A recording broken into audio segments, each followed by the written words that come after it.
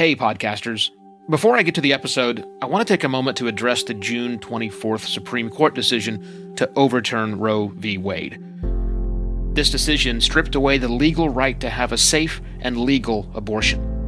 Restricting access to comprehensive reproductive care, including abortion, threatens the health and independence of all Americans. This decision could also lead to the loss of other rights. To learn more about what you can do to help, go to choice.crd.co. That's choice.crd.co. And I encourage you to speak up on your podcast as well. Take care and spread the word. Facebook has become an invaluable tool and resource center for many podcasters. But Facebook's tarnished underbelly is coming under scrutiny, and future increased blowback could negatively impact your podcast. Hello and welcome to another Podcast Pontifications with me, Evo Terra. Podcasting has a Facebook problem. Well, truth be told, most industries, and even hobbies and verticals, they all have, pastimes even, they all have Facebook problems. But this is a show about podcasting, so let's stay focused on the topic at hand.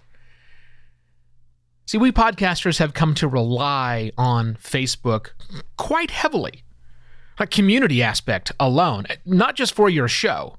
The community aspect in the support center, the support groups on Facebook, which are ran by other podcasters, are clearly the most active source of information that's out there when you have questions about podcasting, whether you're new or old in doing this.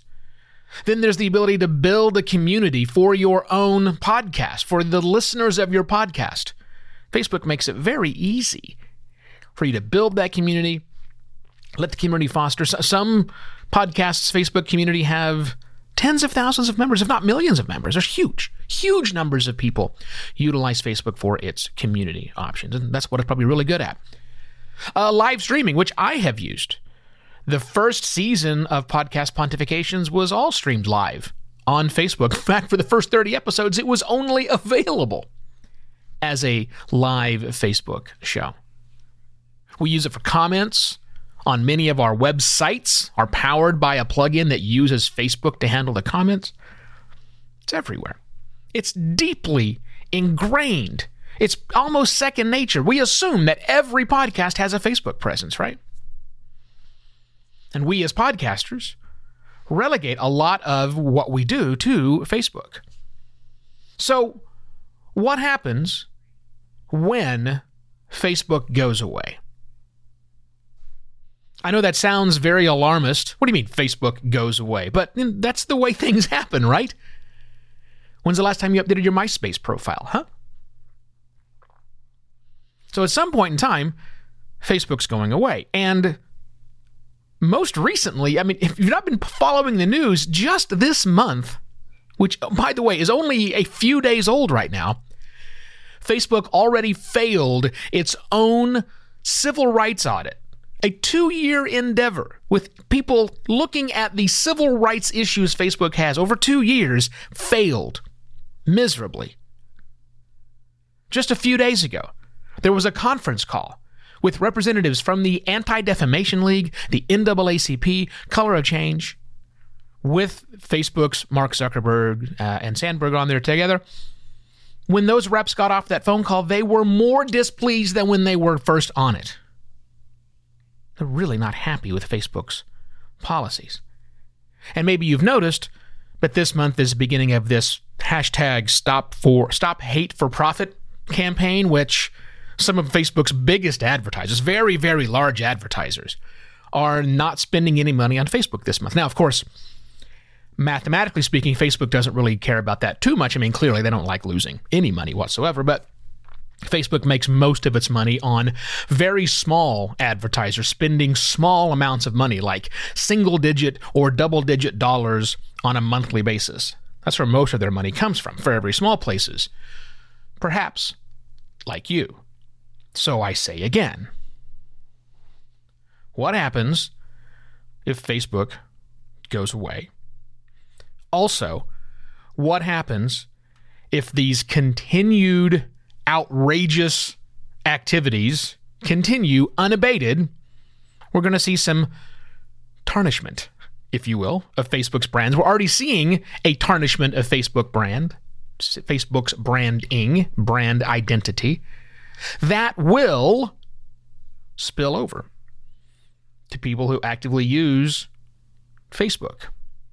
It'll spill over in several ways. It'll spill over to the point where some people will be less comfortable using Facebook on a regular basis as individuals because they all know that since Facebook is free, you're the actual product and people are being advertised to and getting messages that are garbage.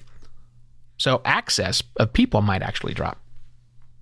It could also tarnish reputations of the companies that still are on Facebook or organizations that are still on and actively promoting the use of Facebook, or podcasts that are still on and actively support the use of Facebook. Maybe. It's a real possibility. We don't know what the blowback looks like, but I think one thing that we can know for sure is that at some point in time, the Facebook you know and love today will not be that anymore. So what do you do about it? What are we going to do about that? The idea here behind Podcast Pontifications is to give you things to think about related to the future of podcasting, and this clearly is it. What do we do if in the future there isn't a Facebook, or the Facebook that is there isn't something we want to be a part of? Well, the remedy for it's a little unclear, to be really honest with you. One option is to diversify. Well, that's always a good idea. Never put your eggs in one basket. That's why we distribute our podcast to every single platform, not just Apple Podcasts or Spotify. Unless, of course, Spotify's given us a lot of money for an exclusive deal, but that's a topic for another show.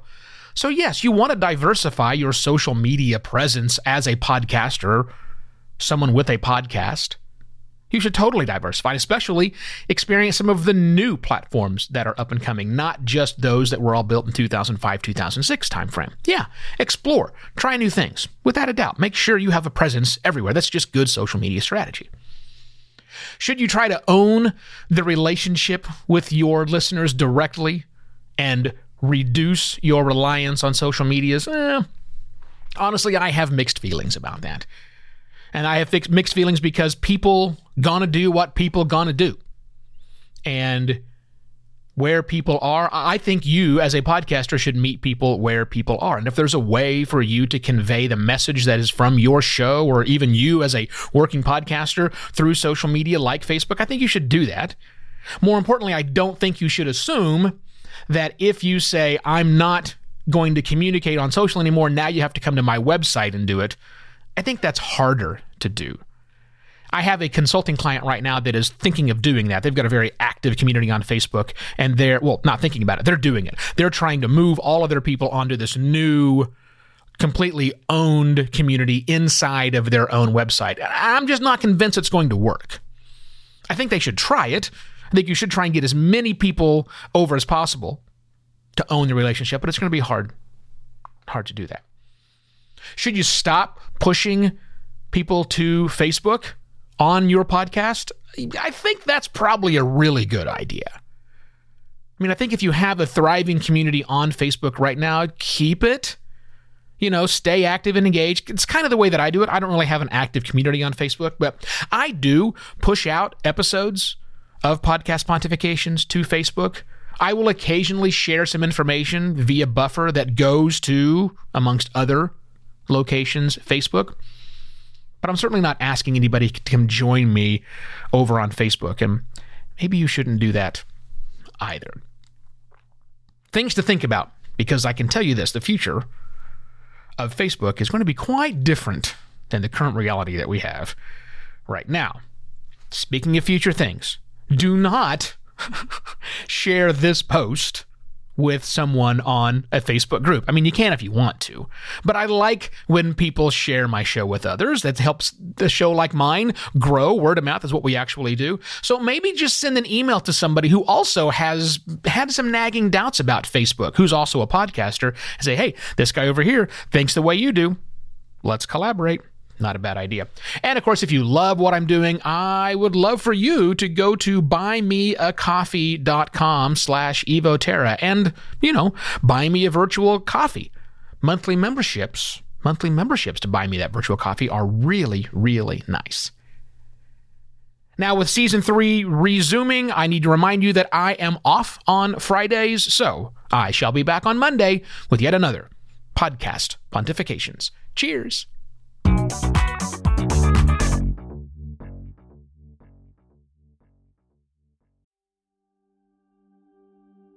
While Americans overwhelmingly support the right of an individual to make their own decisions about abortion, unfortunately, that right is no longer protected everywhere in the U.S.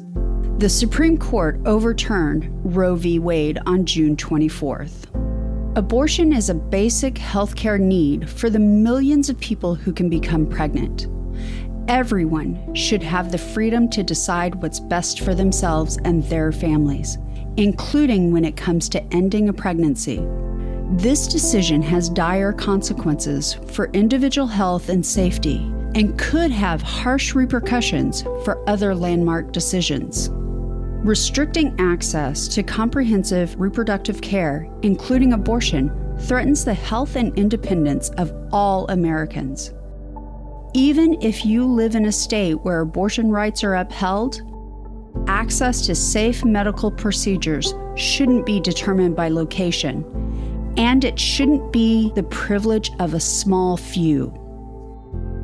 You can help by donating to local abortion funds.